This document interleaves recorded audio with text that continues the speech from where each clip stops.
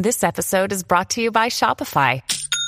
Forget the frustration of picking commerce platforms when you switch your business to Shopify, the global commerce platform that supercharges your selling wherever you sell. With Shopify, you'll harness the same intuitive features, trusted apps, and powerful analytics used by the world's leading brands. Sign up today for your $1 per month trial period at shopify.com/tech, all lowercase. That's shopify.com/tech. El futuro tiene nada más que la confrontación.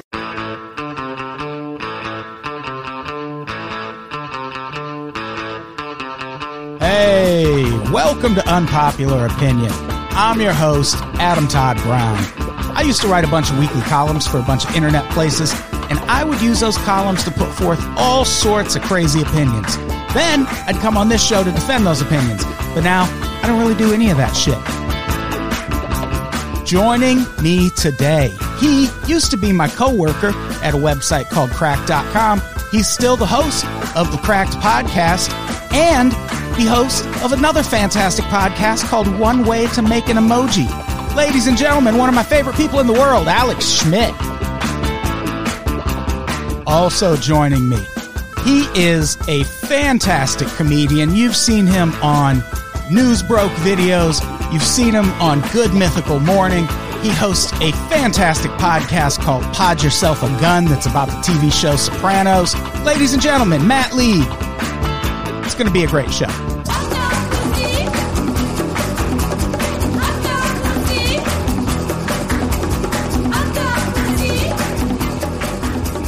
Hey, everybody. Welcome to Unpopular Opinion. I'm your host, Adam Todd Brown. Joining me as co-host today, my favorite co-host of all, no co-host. Jeff will be back soon, but until then, it's just me and the comfort of being locked down during a pandemic, but I also have guests. For example, Matt Lieb is here. Hey, I'm back, baby. I love it.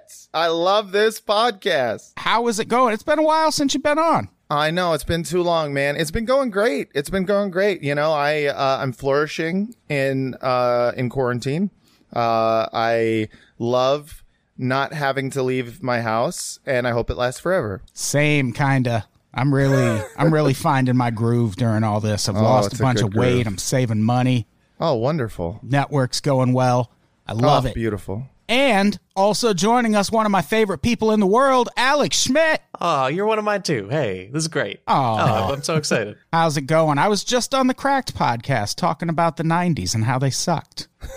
Yeah, you and Chad, you guys are great on it because you've uncovered so many things about like the AOL CDs and the other things that you just forget or like right now we're like I feel like one of the biggest surprises with the pandemic is that we didn't run out of internet. I really thought we all would be out of like not material, but just like bandwidth and like ability to use it, you know, but we can all just Zoom call 24/7 and it's fine. It's great. And in the 90s, you couldn't. You could look at like one video at a time in the entire world. That's true. I do feel like there was an initial squeeze. There was like a bottleneck early on, or maybe just in my neighborhood in East Hollywood. All of a sudden, everyone's internet just kept going out. And I was like, what is this, a third world country? And then and then they fixed it. And I was like, all right, it's a good country. Go America. Yeah, I was worried about that initially, that with everyone being home and being on the internet all at once, that it was going to be chaos. But it seems fine. Yeah, it's working out. Yeah. We can handle it. Sure. Yeah, I thought it would be like that thing when everybody flushes at halftime in the Super Bowl, but it's not. It's just normal. It's all fine. The pipes are doing good. I've never heard that. Like thing. all the pipes in all the American cities just get like overloaded at halftime of the Super Bowl because everybody shits at the same break. Oh, you know? My God. I did not know that. Yeah, but the internet doesn't happen. It's fine. Everyone shits at the same time. I never thought that would be an issue, but it makes a lot of sense. We should all take a shit on the internet at the same time and see what happens. That's what podcasting is, though. Kinda. It really is just a bunch of dudes taking a shit on the internet. We'll do it like that Imagine video that started going around when the lockdown started, except it'll just be a bunch of podcasters taking a shit. Yeah. While Imagine plays in the background. Exactly. Their rendition of Imagine, too. So every voice that happens will be accompanied by a different person just taking a massive poo. We should get on that. Let's just stop the podcast now and go fire up that video. We'll start the chain and then we'll post it. Hey, listen, I can shit on demand now. I've learned in quarantine, like just if I have to, even if I don't have to take a shit, sometimes I'm just like, it'd be nice taking a nice do, and then I'll just go to the bathroom and do it, and something will come out. I can give myself a colonic, is what I'm saying. It's a little time to yourself. Who doesn't like that? So yeah, everybody's getting new hobbies. I love it. Some people are baking bread. Some people are taking command shits. Mm-hmm. Yeah, I'm pinching a loaf myself. Hey-oh, we're having fun. So this week, we've been doing a lot of episodes lately where we just talk about news stories that you might have missed because of coronavirus, because it really is the only thing people are talking about on the news. Like, researching these episodes it's like a scavenger hunt. I go through so many headlines that are just coronavirus stuff, and I usually come away with about 10 that aren't. I mean, there's other news, but a lot of it's boring. And fuck that news. We're here for the fun news. Hell yeah, dude. We're done with this massive death of coronavirus news. I want to know what's going on in page 6. I want to hear about gossip. You want to hear about face? Esports scandals. Yeah. Hell yeah, dude. I've always wanted to know what esports were. Yeah, this is one of my favorite stories since at least last week when we talked about the AI program that was deemed too dangerous to release, that was finally released to the public last week. That was a fun story. So is this. Professional race car driver gets busted using professional gamer stand-in for esports race. This is a Formula E racer, which is a motorsport championship that uses only electric cars. So it's lame. So does that, just so I can fully understand, when you say professional race car driver, this is someone who actually physically races cars, like real cars, and he's been now limited to online play or something? Or is this someone who is an esports guy? The guy in question who got busted cheating is an actual race car driver. Damn. Like, an American equivalent of this would be like if the NBA, instead of trying to bring the NBA back in July, which it seems like they're going to do, if instead of that, they were like, what if we just have LeBron James play NBA 2K20 with a professional gamer, and they'll just all play online? And also some Major League Baseball players on Twitch are doing that. That's actually like going on. Are they playing MLB The Show? Yeah, there's a guy on the White Sox, Lucas Giolito, is like playing as the White Sox against other guys from other teams. Yeah. Nice. Yeah, I just bought an Xbox when the quarantine started because I figured it would be a good time to get into video games. But I didn't realize you can't play MLB The Show on Xbox, so I was very disappointed. Yeah, that's the annoying thing about consoles. It's like there's some games that they're just like, oh, we don't make it for that, which is very annoying because it's like, why? You know, just make it. Someone could. But yeah, I have a PlayStation 4, and I used to be a PC gamer, and I was really into fucking all the like Half-Life games, Portal, all that shit. And they don't make it. They don't make it for Xbox. So I just got to play Call of Duty. It's fucking bullshit, dude. Duty. I thought this was America. Yeah, duty. Yes. Very good. That was great. So yeah, this Formula E, they're doing that basically. They're having their actual racers team up with esports athletes and having them compete in simulated races using this like racing simulation software. And it's important to note, this is for charity. Like, it's not going to determine the standings in the Formula E world or anything like that. But nevertheless, this driver named Daniel Abt, ABT, qualified in second place and managed to finish third in the Race at Home Challenge. And his fellow drivers were immediately suspicious because he'd never finished higher than 15th. This had been going on for like 9 weeks, and he just all of a sudden finishes second. Yeah. They said something's going on here. This guy's using an aimbot. Or he hired a Korean hacker. I mean, it's so funny how it doesn't really take much for everyone to revert into like my high school Call of Duty high school Counter-Strike days, where if someone was just too good at it, I was like, they're cheating, dude. This is bullshit. They got a fucking aimbot. There's no fucking way. This dude is no scoping like fucking everybody, like and he's lagging at the same time. He's got that connection. This is bullshit. Yeah, I love when adults turn into that. It's very fun. I really like that this guy cheated and didn't win. That's just my favorite thing. Like, that is great. That is great. And I do like that even in like virtual race car driving, he still managed to crash and burn, you know? Like he it's supposed to be the safe alternative, but he still was able to ruin his career. Is he in trouble? Yeah, he's disqualified from the race at home challenge, obviously. Well, that's fair. That's fair. Wait, how did they discover it? Well, after he was also fined 10,000 euros, which I believe is like $4 million US. And yeah, that's the exchange rate. The way they found out, basically, as soon as the race ended, a bunch of people who were racing against him went online and were like, that clearly wasn't him. Like, we've been watching this guy race for weeks now, and he's horrible at this. And now all of a sudden, he's just beating the shit out of everyone. And he had a Zoom feed going during this race, but he had a microphone blocking the face. So you couldn't actually see the face of the person driving. Wait. Wait, he got a stand-in?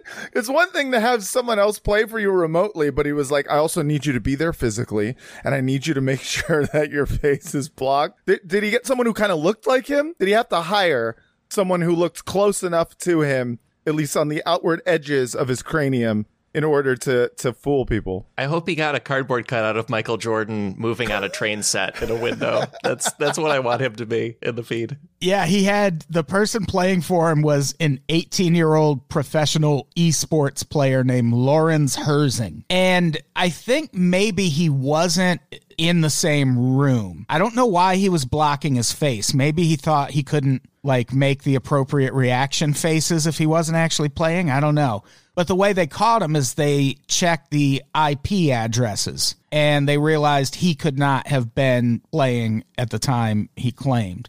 So maybe the guy wasn't in the room, which makes the blocking your face with the microphone even weirder. Yeah, it seems like a lot of the appeal of the esports thing is like mostly watching the player talk over the game. Like what they're doing is cool, but you really want them to be like yelling and stuff and saying stuff about the game. So he probably blocked his mouth, so you just couldn't tell that.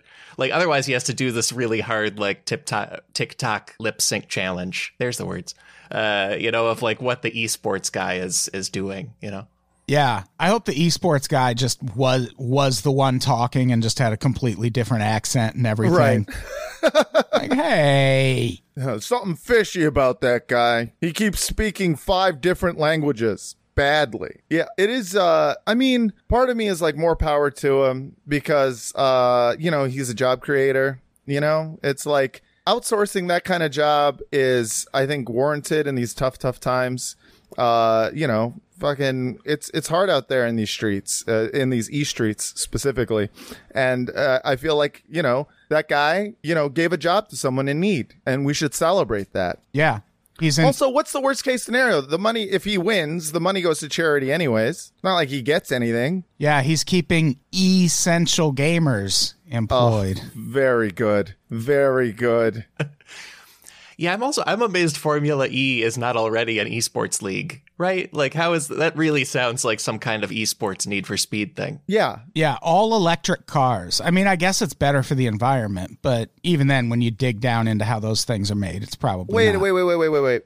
Wait. It's not a video game? Formula E? No. Oh, I thought they were playing an online game. So they were actually racing like...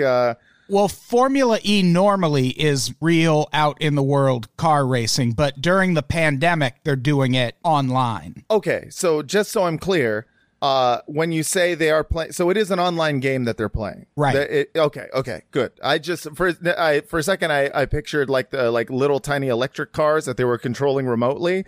And like a Hot Wheels race, and I was like, that seems like a lot of innovation and tech went into something that you could just play in a virtual world.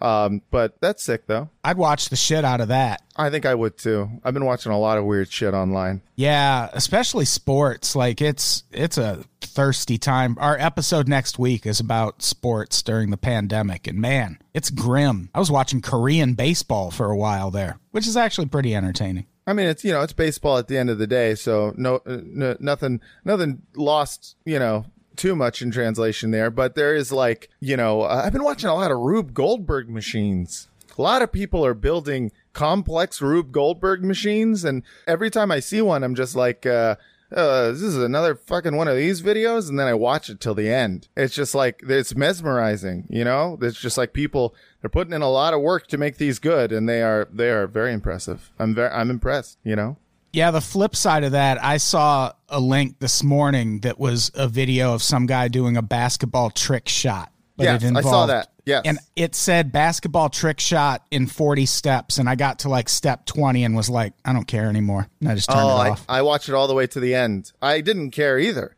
but I couldn't stop watching it. It was like a drug. Do you watch those videos, Alex? This is also, I haven't seen that video, and I feel like this is a time when I'm finding out what I really, really am not going to watch. You know what I mean? Like, I have more time to watch stuff. So if I'm not sitting down with it now, it's not going to happen. Like, that's it. That's fair. So it's a good test for that stuff. It's absolutely true. It is like, at some point, you do realize that, like, well, if I'm not doing it now, I'm never going to do it. I have all the time in the world. It's, yeah. I have 10 books that I can just give away now. Like, I know that's it. Like they're not going to get cracked. Yeah. Yeah. Like, some people would literally go out in the world and get, tempt fate rather than watch, half the videos that I watch. And, it's just a fancy way of saying that they would rather die than watch a Rube Goldberg video, which is fine. I get it. I understand. I just like, there's something about it to me that's just mesmerizing. It's like, it's like when you're watching those, Domino's videos too. People make a giant Domino's set and it does a bunch of stuff. And I mean, but for me, that's just the sound. That's like an ASMR thing where I'm like, oh, I like the little sounds that Domino's make. And it feel good on my skull. Yeah, it is a pleasant sound hearing those dominoes fall. Yeah. Let's build some dominoes right now. I mean, shit, I'm not doing anything. Yeah, we all start on our toilets taking a shit. We place the dominoes in front of us while we do it. Hands are free, right? Easy. Great. And then the dominoes flush the toilet at the end. I love it. And instead of poo, it's just a bunch of dominoes.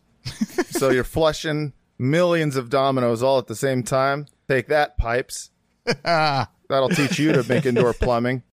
Hey, speaking of important video game news, Microsoft's Solitaire game just turned 30 years old. Oh, congrats. Right? Yeah. You could have been fucking that thing forever. I know. Now it's too old.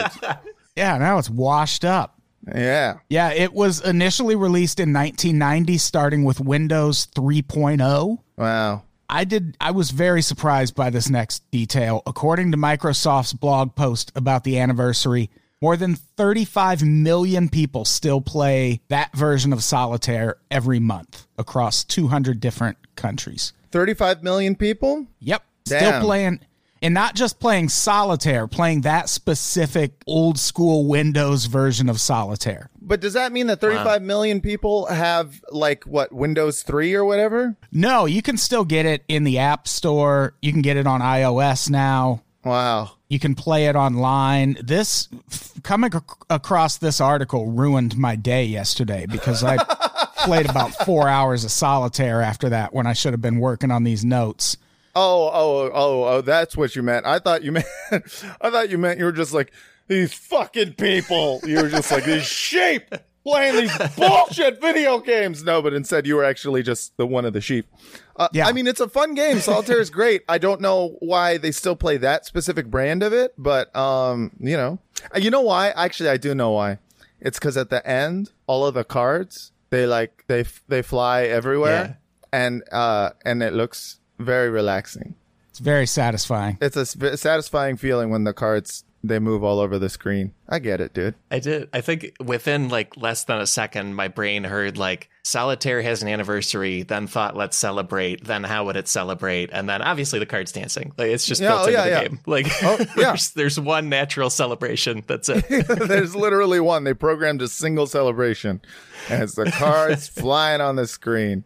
Yeah, it would either celebrate that way or with a global pandemic that forces everyone to be in solitary confinement in their homes. You got to imagine that the numbers are even further up now. There's like a spike during the pandemic. I mean, I'm playing all sorts of phone games that are just meaningless, useless. Nothing happens. You don't get anything. You just keep going. But there's just, I got to think. I'm trying to not think my thoughts. That's why I play phone games, So I take it you're not playing any Plague Incorporated then? No, I haven't fucked with Plague Incorporated, but it sounds tight. What is it? It's a phone game where you play as a virus and your goal is to wipe out humanity. Oh, I love this. It's a lot of fun. I think it was one of the most popular phone games before all this. And I imagine it's probably weirdly more popular now. What is it called? Plague Incorporated.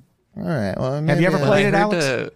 I heard they put out, I've played it, it's great, and I heard they put out a version where now you can play to defeat the virus. Yeah. Like there's an update, because they were like, it would be in bad taste to just like leave this as it is, and our only updates are like, now the virus kills more people. Like that's not a good look.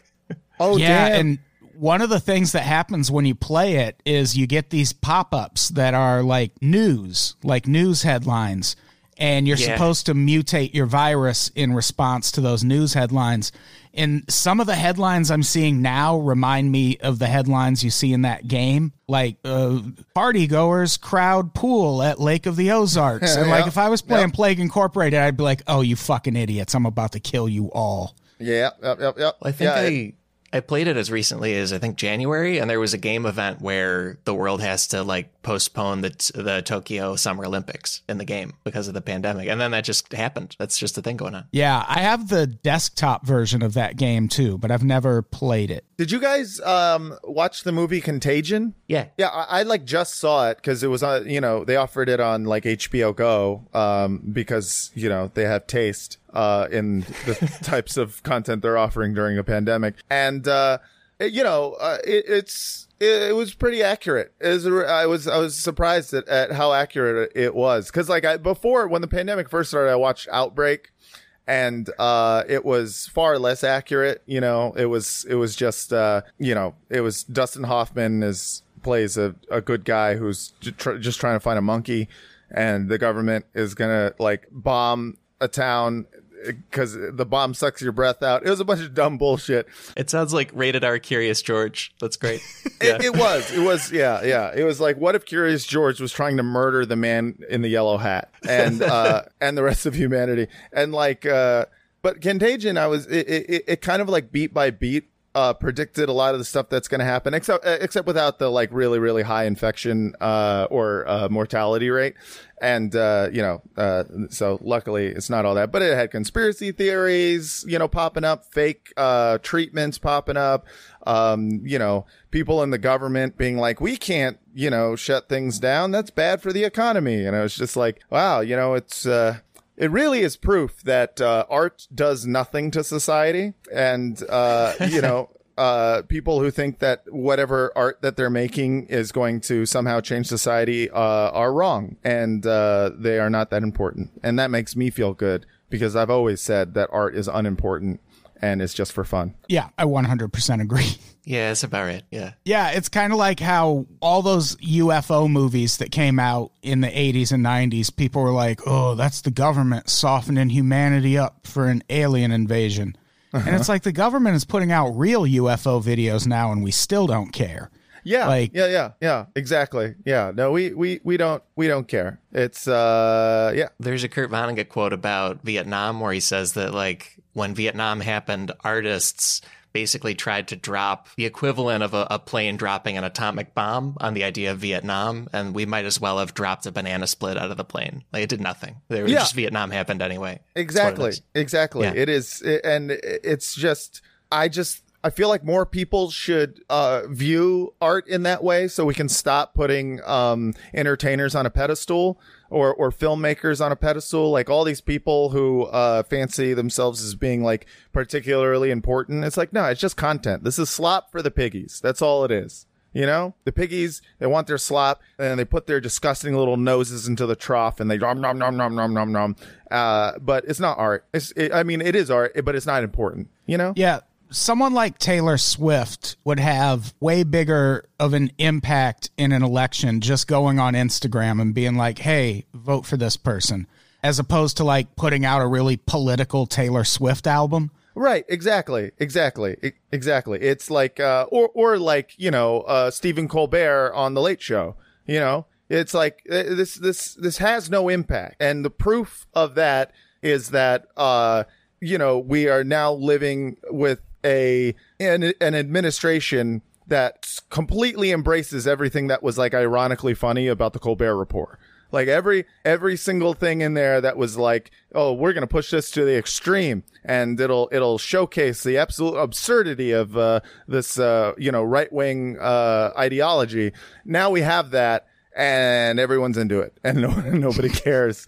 And you can't, you know, you can't satirize it. It is what it is. And you know, and now if we could just stop putting entertainment on a pedestal, I think everything would be great. Is anyone watching Quibi? No, of course not. It was, I got it, but that doesn't stop me from taking just absolute pleasure in its like downfall. Like, it is, and the reason I take pleasure in its downfall is, number one, I want to point out that I want people to work. I love that every few years, a over-the-top streaming service fucking rises, everyone gets paid, and then falls. And then a year later, someone's like, oh, what they did wrong was they didn't do enough money. And then they do it again.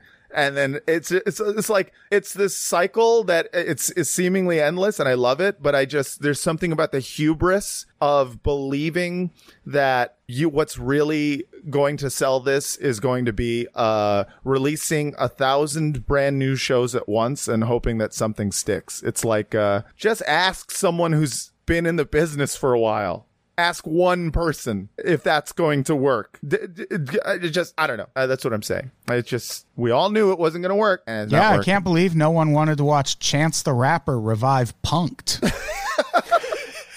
I mean, we all saw Chrissy Teigen's courtroom show and said, that's a winner. That's something that, oh, you absolutely should pay her millions to do that. Not a waste of money at all. And the greatest thing was like being in the world of digital content for the past few years, hearing stories about what Quibi was spending their money on, not in terms of like spending their money on like you know, talent or whatnot, because that makes sense, but they spent so much money to create the ability to shoot a show so that it would work in both vertical and horizontal. Like literally the amount of money that they spent so that you could watch a show like this, or then flip your phone and it's still the same show, but with a different dimension, is like, it's insane to me. It's insane. Millions upon millions of dollars went into flipping the phone. And by the way, you guys remember Go90? What? No. Do you guys know about that name rings a bell, but that's so it.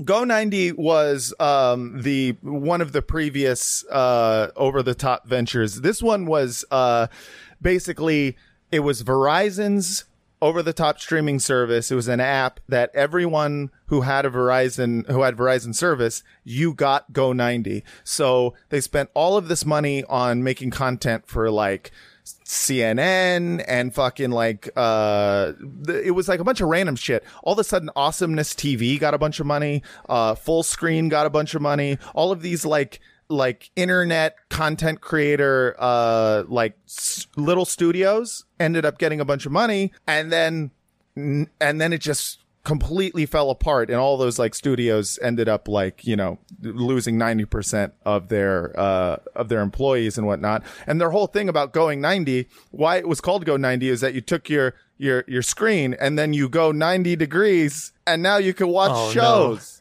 That was it. It was Go 90. It was the whole concept was that, but you could watch shows horizontal, and people want that. It's like, nah, dude. Yeah, I think, there must be data to back it up, but I feel like people overestimate how much television we watch on our phones. Like, I love those cell phone commercials where they talk about unlimited data and enough data to stream as many movies as you want. And it's a whole family huddled around one smartphone. Like, no one fucking does that. They have no idea. It's because they don't understand what the difference between like content, digital content, and TV is. It's like there are different tiers of things that people will watch. They don't understand why someone can release a fucking 30-second TikTok and it'll get millions of views, but a show that they spend millions and millions and millions of dollars on to make, for people's phones doesn't work. There's a disconnect as to like, they think we watch this shit, like while fully paying attention, like with mindfulness. There's a difference in how we're watching this online content. Like, I don't mean to overharp on the piggies analogy, but it really is. We are little piggies. We're hogs. We're ravenous hogs. And we just want to fucking just shoot our brains with a bunch of like quick little quick bites, as they call it, quibbies. But if you start giving us like a narrative, if you start giving us like multiple camera angles, you start giving us what we would consider a show, then all of a sudden it's like, okay, wait. I'm going to put it on a bigger screen. I'm going to make a meal or I'm going to double screen this somehow. But you can't double screen when everything you're saying, it's not for your screen, it's not for your TV, it's for your phone. That's not how it works. We're not gonna, no. You put that shit on fucking TV and then let me play Brick Breaker, and I'm gonna play Brick Breaker, or I'll play that weird pandemic game that you fucking sociopaths been playing, and then I'll watch it at the same time. Hire me, dude. Fuck. I'm working content. I know about the piggies. I know what the piggies want. They want to feed. Because you're dead on, man, especially with that concept of like 4 people gathering around one person's phone. Like, I shouldn't look at someone else's phone for any reason. Like, it feels like I'm looking at them with their clothes off or something. It's really invasive. I shouldn't do that. I don't like when anyone looks at my phone. If someone looks at my phone, I'm like, what are you expecting to see? Yeah. Like, do you think a text is going to pop up? Like, if anyone ever looked at my phone, I'd be like, I'm not cheating on you. That's all. Even if I wasn't dating them, I'd be like, I'm not cheating on you. Yeah. Yeah, it is. It's just insane. And the pressure of like intentionally showing people something on your phone, because that happens like once in a while. Like, if they're not laughing within the first like 30 seconds, I'm like, never mind. Hideously awkward. I'm so sorry. Yeah, it is. Even just showing someone something on your phone is like, it feels way too personal. Yeah. Yeah, I'm not a fan of it. I've had a few experiences where people got a little overzealous with, oh my God, look at this tweet. Oh my God, look at this tweet. And it's like, stop it. If I wanted to be on Twitter, I'd be on Twitter right now. That is how Twitter works. You don't bring it to the real world like that. Yeah. Or the only time that I'll accept something like that is if someone tells me a tweet they thought was funny. I'll sigh audibly, and then I'll go, okay, tell me the tweet. Like, I'll do that, but I'll accept it. It's a valid form of conversation now because, so many people do it. Yeah, my favorite tweet is the B in Michael B. Jordan stands for basketball. I don't remember who tweeted that, but it's a wonderful tweet. That's a great tweet, dude. It's a great tweet. Love a good tweet. Thank you. I remembered it myself. What should we talk about next? Let's talk about Jim Parsons. Turns out The Big Bang Theory could have run for 2 more seasons, and Jim Parsons didn't want it to. And for that, I say Jim Parsons is a hero. God, I hated that show so much. It's definitely the show that made our parents and grandparents think they understand computers. And I don't like that. For sure. Yeah, I think the show is okay, but it's not amazing, and also it's definitely like for a lot of people. And if you know anybody who likes it, like they like Jim Parsons' character more than they like the entire rest of the show put together. Like he's definitely the Michael Jordan, and if he leaves the team, it's a totally different situation. Why is anyone watching? That kind of thing. Yeah, the B in Michael B. Jordan stands for Big Bang Theory. Yeah, and I really only bring it up to mention that Jim Parsons is on a show on Netflix called Hollywood. Has anyone seen this show? No, but I haven't seen it. My mom is watching it and finds it very good. Well, it's a really interesting premise. It's a Ryan Murphy show, and it's about Hollywood in the 40s and 50s. But it's about what if Hollywood embraced diversity in movies way back then? What if instead of waiting until 98 to start letting black people be leads in movies, what if we just did that from the onset? What would that look like? So it's actually kind of a feel-good show. Like it's got a really happy ending. Like when you take it in context with how Hollywood actually works, it's not that happy of an ending, but just in that universe, it has a really happy ending. And Jim Parsons plays a Hollywood agent in that show, and he is one of the best villains on television. He's so fucking good in that show. He should win a fucking Emmy for that show. He's really great in it. Awesome. I want to check it out, mostly be on the recommendation by my mom because my mom and I are very different people, but usually if she likes a show, I will also like that show. Like I used to poo-poo Downton Abbey, and then I started watching Downton Abbey, and I was like, it's just wonderful. It's fantastic. It's a beautiful show. It's a great time. It's very funny. Maggie Smith is a national treasure, or I guess an international treasure. It's fantastic. So my mom likes that show, and I like that that Sheldon guy, the guy who plays Parsons, Jim Parsons. He's like, there's something about him that I find kind of like creepy in a funny way. So I get it. I'm sure I would like him on The Big Bang Theory. I'll watch this show if you say he's that good. I'm doing it on your recommendation and my mom's. I'm putting you up. You're basically my dad now, Adam. I'm fine with this responsibility. Good. Yeah, it's a good show. People should check it out. In other news, sadder news? I don't know if this is sad, but I hope you're sitting down at home. Hitler's alligator just died. What? Yeah. I know. I was shocked too. Can we separate a reptile from the actions of its owner? That's always the question that comes up. That's a question. I mean, it's like, yeah. I mean, I may hate Bill Cosby, but I'll always love his parakeet. No, like, so Hitler had a pet alligator, huh? Well, it's never actually been substantiated that Hitler owned this. It's a weird fucking story. Basically, this alligator, its name is Saturn, survived a bombing raid on Berlin during World War II. And is rumored to have once been owned by Hitler, just died at the age of 84. Apparently, alligators in the wild can live to age 50, and in captivity, way longer than that. Huh. But Saturn, surprisingly, hasn't been living in Argentina. Yeah, that is all surprising. The other Nazis that fled. Yeah. Yeah. Was living just in a zoo in Boys Moscow. from Brazil type plot, but they're making Nazi alligators. Like they're just growing them in vats, I like thinking about like the Israeli Mossad goes and steals the alligator to try it in the International Criminal Court. I hope this is where David Icke's entire reptilian theory comes from. Just saw Hitler with this alligator in some grainy black and white photo and was like, oh, see? Yeah. I knew it. That is, that's crazy that like Hitler's alligator spent this whole time, alive and well for years and years. And, no one ever thought to like give it an interview, So fucking cancel it on Twitter. Cancel it on Twitter, dude. At the very least, I'd love to see like a Vice documentary about it where like some Brooklyn hipster goes like, so like, are you kind of sad about like what your dad did to all those Jews though?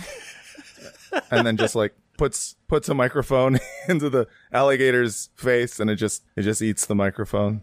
I'd watch that. Oh yeah, totally.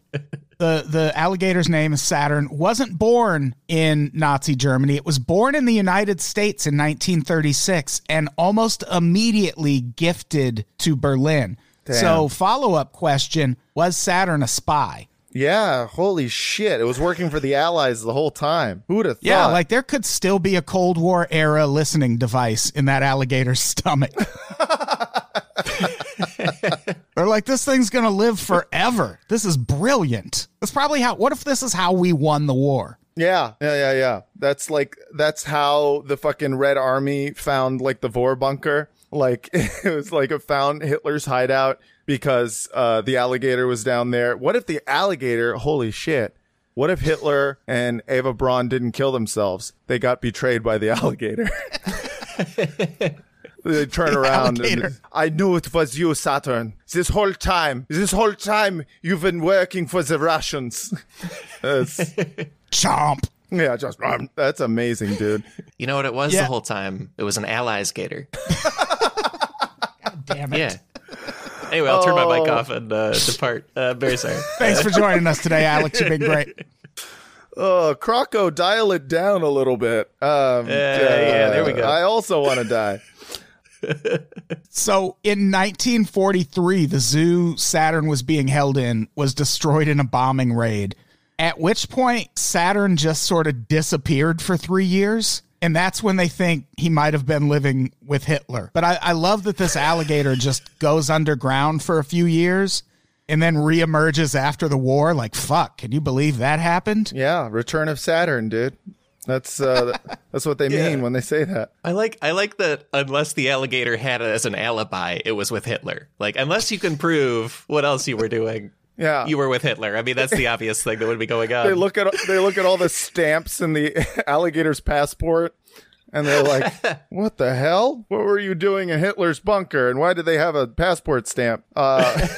Meanwhile, he was swallowing Jewish babies whole so he could sneak them across the border to safety. Oh, that's sweet. I like it. It's like an underground scale road. All right. So stupid. So dumb. So in 1946, Saturn was gifted by British forces in Berlin to the Soviets so he could spy on Russia. And that's what Saturn's been doing ever since, until he died recently. I mean, it's a lovely story because it's a story of redemption. You know, it's a story of, you know, getting through hard times, facing fascism. It has all of the elements of the movie We Bought a Zoo, which I never saw. Did you guys watch We Bought a Zoo? No, but on a podcast recently, we did pitch the idea of a movie about a guy who quits his job to start a podcast called We Bought a Zoom. Oh, I love it. That's really good. That's a lot of wordplay on this episode. I'm into it. Yeah, wordplay is fun. You know, it's a good time. When I watched the trailer, I think before that, I think I had shouted out more like "We bought a Jew." No one in the theater enjoyed it, and I left the movie before the screening. That's just how it goes sometimes. Sometimes you yell out something in a theater and you get a great response. Like there's a movie that M. Night Shyamalan did called Devil, where there's a bunch of people in an elevator dying, and before the title came on, I just yelled out "Hellevator." And and they like that one, but We Bought a Jew, not so much. What can you say? You win some, you lose some. Yeah, can't win them all. Can't win them all. How about this next story? 130 different people have come forward claiming to be Jeffrey Epstein's heir. Really? A DNA company set up a website called EpsteinHeirs.com. I went and checked, still active, where people who think Epstein might be their dad can come forward and attempt to lay claim to his $500 million plus fortune.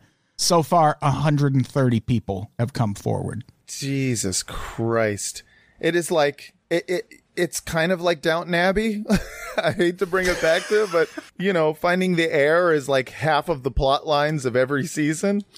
I mean, the question is that like the people who are claiming to be his heir, they're just saying that like my mom had me when she was like 15. So it's like really a sad story. All the people who think that it's like, if you're possibly an Epstein heir, it's bad news. It's bad news bears. I also got to figure at least a few of these people are, like when I was in high school, I filled in a lot of internet forums just for fun. And I had like school to go to out in the world. I was very busy. Like, it's just got to be like kids fooling around. A lot of these submissions. I don't think they made it.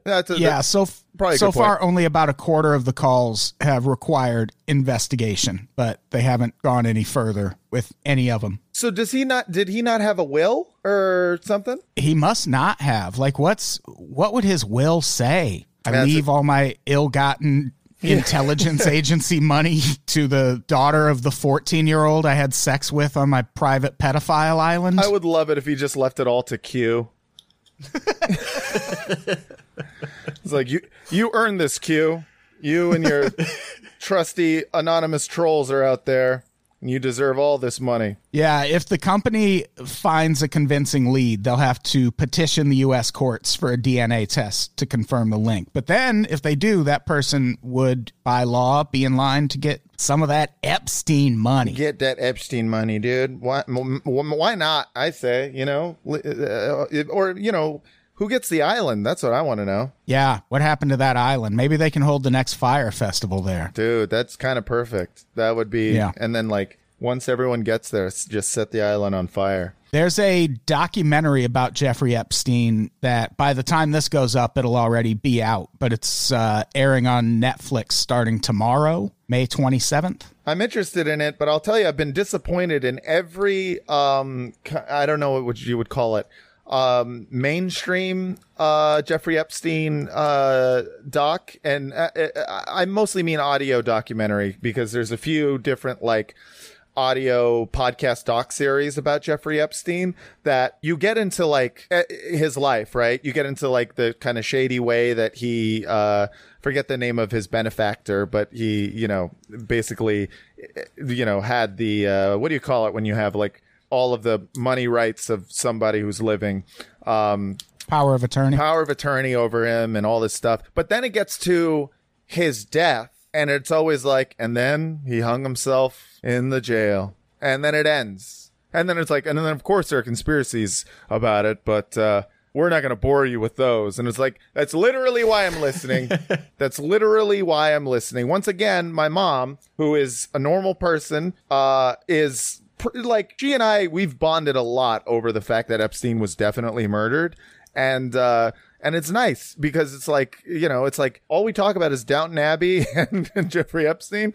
And it's really brought us closer together. But it's like the idea that wouldn't be the focal point of a documentary series about him, or at least like a full episode that explains how it is rational to assume that he was murdered, is like ridiculous to me. It just makes me angry. Alex, do you think he was murdered? I feel like I've like sort of intentionally avoided knowing more about him than I want to. I think that's smart. I have no idea. Yeah. It's just, the whole thing's just so, it's like truly the opposite of Downton Abbey. It's just all gross and everyone's bad.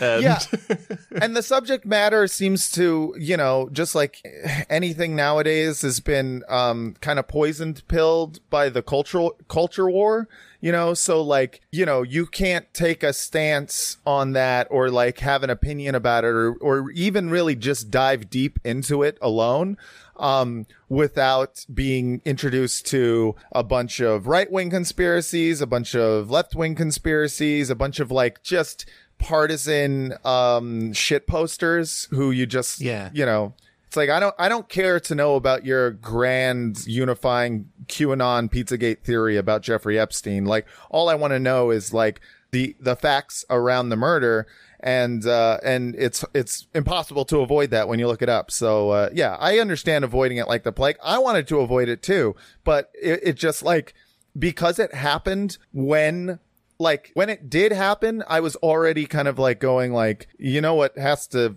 not happen is he cannot die. That's all I was thinking. Yeah. It's like, when he got arrested, I was just like, they just have to keep him alive because we have to know, you know, how deep this goes, because there's already evidence of like people in his black book being a lot of like very high up people, Bill Gates, fucking all these like people, like the obviously the Clintons and the Trumps and all that. And then when he died, I was just like, I guess I'm red pilled now. All I had to do was keep him alive and I would be a normal dude. But, you know, anyways. Yeah, I said the same thing when he died, that it's probably was one of the most important things that we keep him alive, because it's, if nothing else, for justice reasons. Yeah. Like, he wasn't the only one committing these crimes. There were a lot of high profile people involved, and those people need to be brought to justice also. Yes. Yes. And when he died, that all became a whole lot more difficult. Yeah, because it was like, you know, this is going to expose the soft underbelly of a lot of, you know, like the different world oligarchs. And I was like, that makes him automatically a prime target if you even believe that that's something that oligarchs do, which is like, you know, it's something that I believe does get done by some oligarchs, and then other ones, like, I don't think Bill Gates goes around killing people. He just doesn't seem like the type of guy who does it. But sure, a bunch of Russian oligarchs, sure, whatever. And so the fact that he died, I'm just like, this is now I think they're all murdering. They're all bad. Everything's fucked. My brain is dead now. And MAGA. You know what I mean? I also feel like 60 years from now, I'm going to find out that some zoo has his alligator. That's going to be really upsetting. Like, I don't know why they would, or it's like just, oh, this story's still going. Come on. Jeffrey Epstein's alligator. He had to have one. Yeah. He's got an island. Yeah, that's true. You got to outfit it with some island monsters. Yeah. You got to get some, you know, that way you get people trapped on the islands. It's just fucking patrolled by alligators. So, since we're talking about conspiracy theories, let's jump to this last story. Is Trump about to crack down on social media? It feels like everyone wants to crack down on social media, and I don't know if it's the worst thing. It's hard to say. Well, what makes you think that Trump is about to crack down on social media? This is all according to the Wall Street Journal, wants to create a panel that would look into complaints of bias against conservatives on social media and other platforms. He tweeted last week, the radical left is in total command and control of Facebook, Instagram, Twitter, and Google. The administration is working to remedy this illegal situation.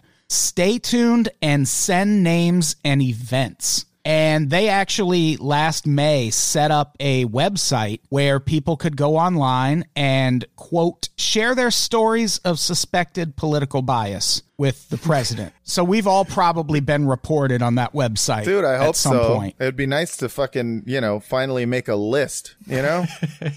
Yeah, I was bummed that I wasn't on that journalist hit list, man. It's like, what, am I doing nothing important over here? God damn it. I did one time make a list of Jews, of troublesome online Jews from Paul Nealon, the white nationalist who was running for Paul Ryan's seat. Meaning you were on that list, because the way you said it made it sound like you compiled a list of troublesome Jews. Oh, well, yeah, no, I made the list for him. You know, it was a contractor job.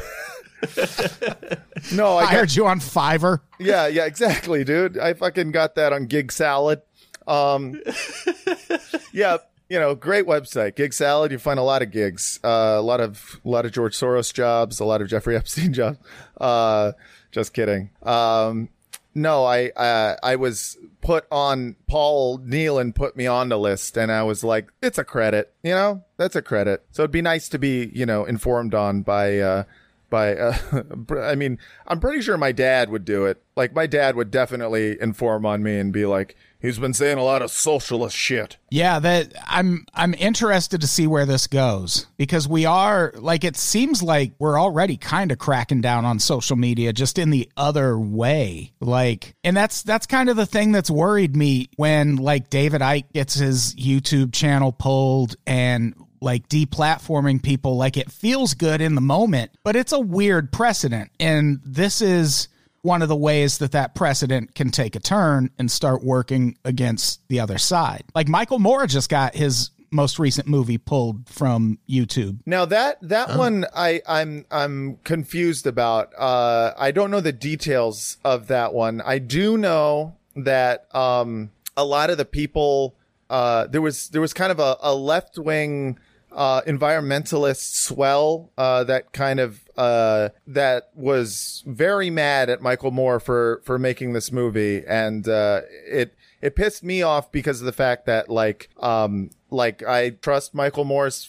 filmmaking enough that, and what I mean by that is like I know enough about him as a filmmaker to decide where he's kind of like doing the Michael Moore thing where he's a little bit, stretchy, the truthy truth. And, but it's usually in service of making some point, right? So it's true. But there's a difference between David Icke and Michael Moore, though. I do think that like there is something to be said for like, I don't know. You're right. It sets a dangerous precedent, but at the same time, I don't see how you can justify some harmful content that like the internet does put out. Maybe I'm wrong about that. It seems hard to justify. Yeah, it to me seems like a thing that should be judged more on individual content. Sure. As opposed to, because it even then, like, who decides what content gets banned in that situation? Like, what's offensive to me and what's a conspiracy theory to me might not be the same for a person on the right, where we're seeing a lot of people on the right who want, videos about the Russia investigation to be banned because they think that was a hoax. Just either way, like today, as we tape this, Trump was tweeting about a conspiracy theory about like Joe Scarborough killing a staffer or something. Right. And then like the widow of the person who just died of natural causes asked Twitter to take it down. And so they're debating that like right now on that individual stuff. And I also think Trump's just going to get worse in the run up to the election with this. Like, I think he sees a big benefit to himself getting banned or censored in any way because he's not an underdog until he does. So I think it's only he's like, just going to push this button for selfish purposes for a couple months at least. Yeah, I think you're right. And it's like he's, the whole censorship online is so immersed into the culture war that like whether you're on the left or you're on the right, you are someone who thinks that the mods, whoever they may be, are against you and for your, ideological enemy. People on the right think that Facebook and Twitter and YouTube and all that is like, all left wing and they're censoring the right. People on the left all think that like Nazis get a platform. Everyone gets a platform, except for, like anytime anyone has something removed or censored or banned, I can't like even count the amount of leftists I know online who got suspended for something random and are like, this is, Jack Dorsey. You let Richard Spencer stay online, but you kick me out for a joke. So it's like it's so immersed into the culture war that it makes you. It almost like it cancels. It cancels everything out, and all I can think to myself is like, maybe it would be best if rather than starting by dealing with like Nazis and all that by banning them, I would start with YouTube and correcting the algorithm, and not allowing you to automatically get further and further into this like really harmful rabbit hole where you are, 1 minute you're like, what happened to Jeffrey Epstein? And then an hour later, you're just like, the Jews, So I think you have to start there. And then you have to you do have to have like policing. You do have to have, there are guidelines. And I think at the end of the day, that is, and while it's true that, there are going to be people who get suspended for reasons and, you're like, oh, what's going to happen? What if there's like some sort of hostile right-wing takeover of, the Facebook or Twitter or, YouTube? But it's like, these aren't public companies. You know what I mean? This isn't a public forum. This is like, they are companies that are privately owned. And I do think that it would it would be unfortunate if all the platforms went far right wing, but I think that it's more likely that they all go corporate. And there are corporate standards, and I don't think they're necessarily good, but I do think that there are corporate standards where, look at like TV. There are certain things that NBC will not put on their fucking channel. Why wouldn't there also be certain things that YouTube wouldn't put on their platform?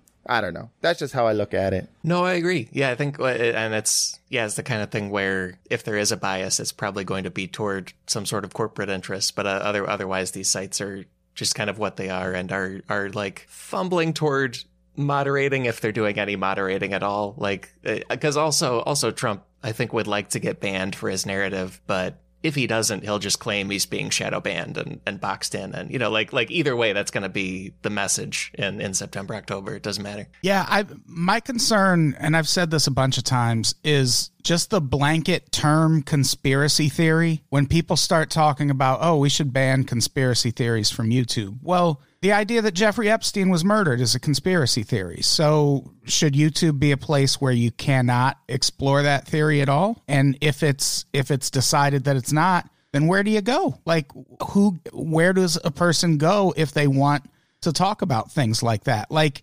coronavirus is another good example. Like, I don't think coronavirus was created in a lab as a biological weapon, but I do think the possibility still exists that it could have escaped from a lab as some part of accident. And that would also be a conspiracy theory. And you wouldn't really, like, if we push to institute some sort of hard ban on conspiracy theories on YouTube, I feel like in more cases than not, it's just going to kind of shut down the conversation around things that should be talked about. Yeah, I agree with you there. I do think that I have softened a bit on my blanket conspiracy theories are bad. Not that conspiracy theories in general are somehow right, but it's mostly I've softened on the idea that, like, I guess what it is I've seen conspiracy theory, quote unquote, weaponized against a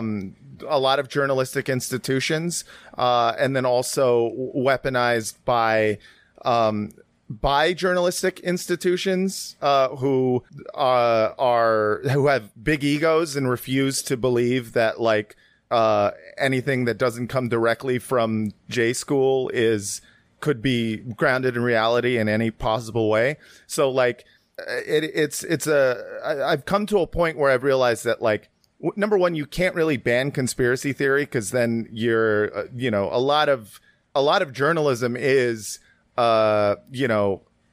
just collections of evidence, but there's no, necessarily smoking gun for a lot of theories. There's no there's not a lot of, like, video of Trump saying, hello, are you the Russians? Yes, I would like you to do crimes with me, please. And if it's like, by that standard, Russiagate would be considered a conspiracy theory, and I don't think that is I would think it's really bad to censor that kind of information. Yeah, I'm really interested to see where this particular facet of it goes. I want to see how far Trump takes cracking down on social media, because it does always run the risk of turning into a thing where, all right, well, now you're just not allowed to criticize the government on social media. That's a rule we've decided we should put in place in 2020. And I feel like there's a good segment of the country on the left and right who really wouldn't care that much. Maybe not on the left, but there's a lot of centrist types who wouldn't care. They'd be like, oh, yeah, they're keeping us safe from socialists and white nationalists alike. So we'll see. Yeah. It is. I think the one lesson that can be taken out of all of it is, in general, social media is bad. Burn it to the ground. How about that? I 100% agree with. We could just get rid of all of it. Yeah. Either, it's all allowed, or we just burn that shit to the ground, baby. Hell yeah. Fight Club style. It's gonna sound like I'm kidding. Really enjoy Pinterest. Legitimately, it's a good time. A lot of useful recipes, like decorating stuff. It's great. Pinterest is still going? Yeah, it's pretty popular. Yeah. Oh yeah, it's out there, dude. You know what I miss? Gotta get on Pinterest. Yeah, I miss cool. I miss Tumblr porn. Yeah, they took away that. Yeah. And then they all moved to Twitter, and it's not the same. It's not the same. Rest in peace, Tumblr porn. Rest in peace, dude. I think that's the gist of this podcast. Oh, definitely. This was a good episode. Thank you both for doing it. I appreciate it. Dude, thanks for having me. It was a blast. Yeah. What do we have to plug before we get out of here, Matt? I do a podcast about The Sopranos. It's called Pod Yourself a Gun, where me and Vince Mancini, my co-host, go through every single episode of The Sopranos and talk about it. We are the world's best and only Sopranos podcast. There are literally no other ones. That is surprising. Yeah, if you see anything in the podcast store that is not, that it's like says it's about Sopranos, but it's not called Pod Yourself a Gun, don't click on it. It's a computer virus. That's good advice. Yeah, and follow me on Twitter at Matt Lieb, Instagram at Matt Lieb Jokes. Alex, what do you got to plug? I make we do the Cracked podcast every Monday, and then also made a mini series with help from many people, including Adam. It's called One Way to Make an Emoji. It's 4 episodes. It's very, very special to me, very personal. It's about creating the Bison emoji that is live on Twitter now and will be on other digital services later this year. But also the story of that and a lot more. A lot of guests. Chet Wild is on it. It's a good time. And you got that in right at the buzzer. They stopped. I think I read they like shut down approving new emojis for a while because of coronavirus. Yeah, they got the one that the Bison is in will go through on time, and then the next class is delayed at least 6 months because they're just like busy, obviously. So yeah, it kind of worked out timing wise. Buzzer beater. I am like Michael Jordan. That's right. Yeah, that's the takeaway. The B in Michael B. Jordan stands for Bison. Call back. We're bringing it all the way around. Did you? And you did say bison, right? So people, I've learned there's both pronunciations are correct, either bison or bison. And I think I just picked up bison as it's like a very upper Midwest, Great Plains regional. Sure. I mean, they're actually close to them, so I think they're right. You can subscribe to the network at patreon.com/unpops for just $5 a month. So cheap. You get so many podcasts every month. It's really taxing. And follow me on Twitter at Adam Todd Brown and at Unpops on Twitter, at unpops.podcast on Instagram. And I think that's it. Let's get the fuck out of here. Matt, say goodbye. Bye. Alex, say goodbye. Goodbye. Goodbye, everybody. We love you.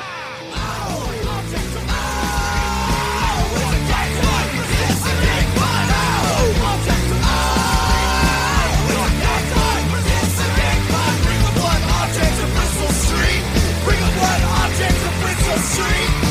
blood object to Bristol Street. Bring a blood object to Bristol Street.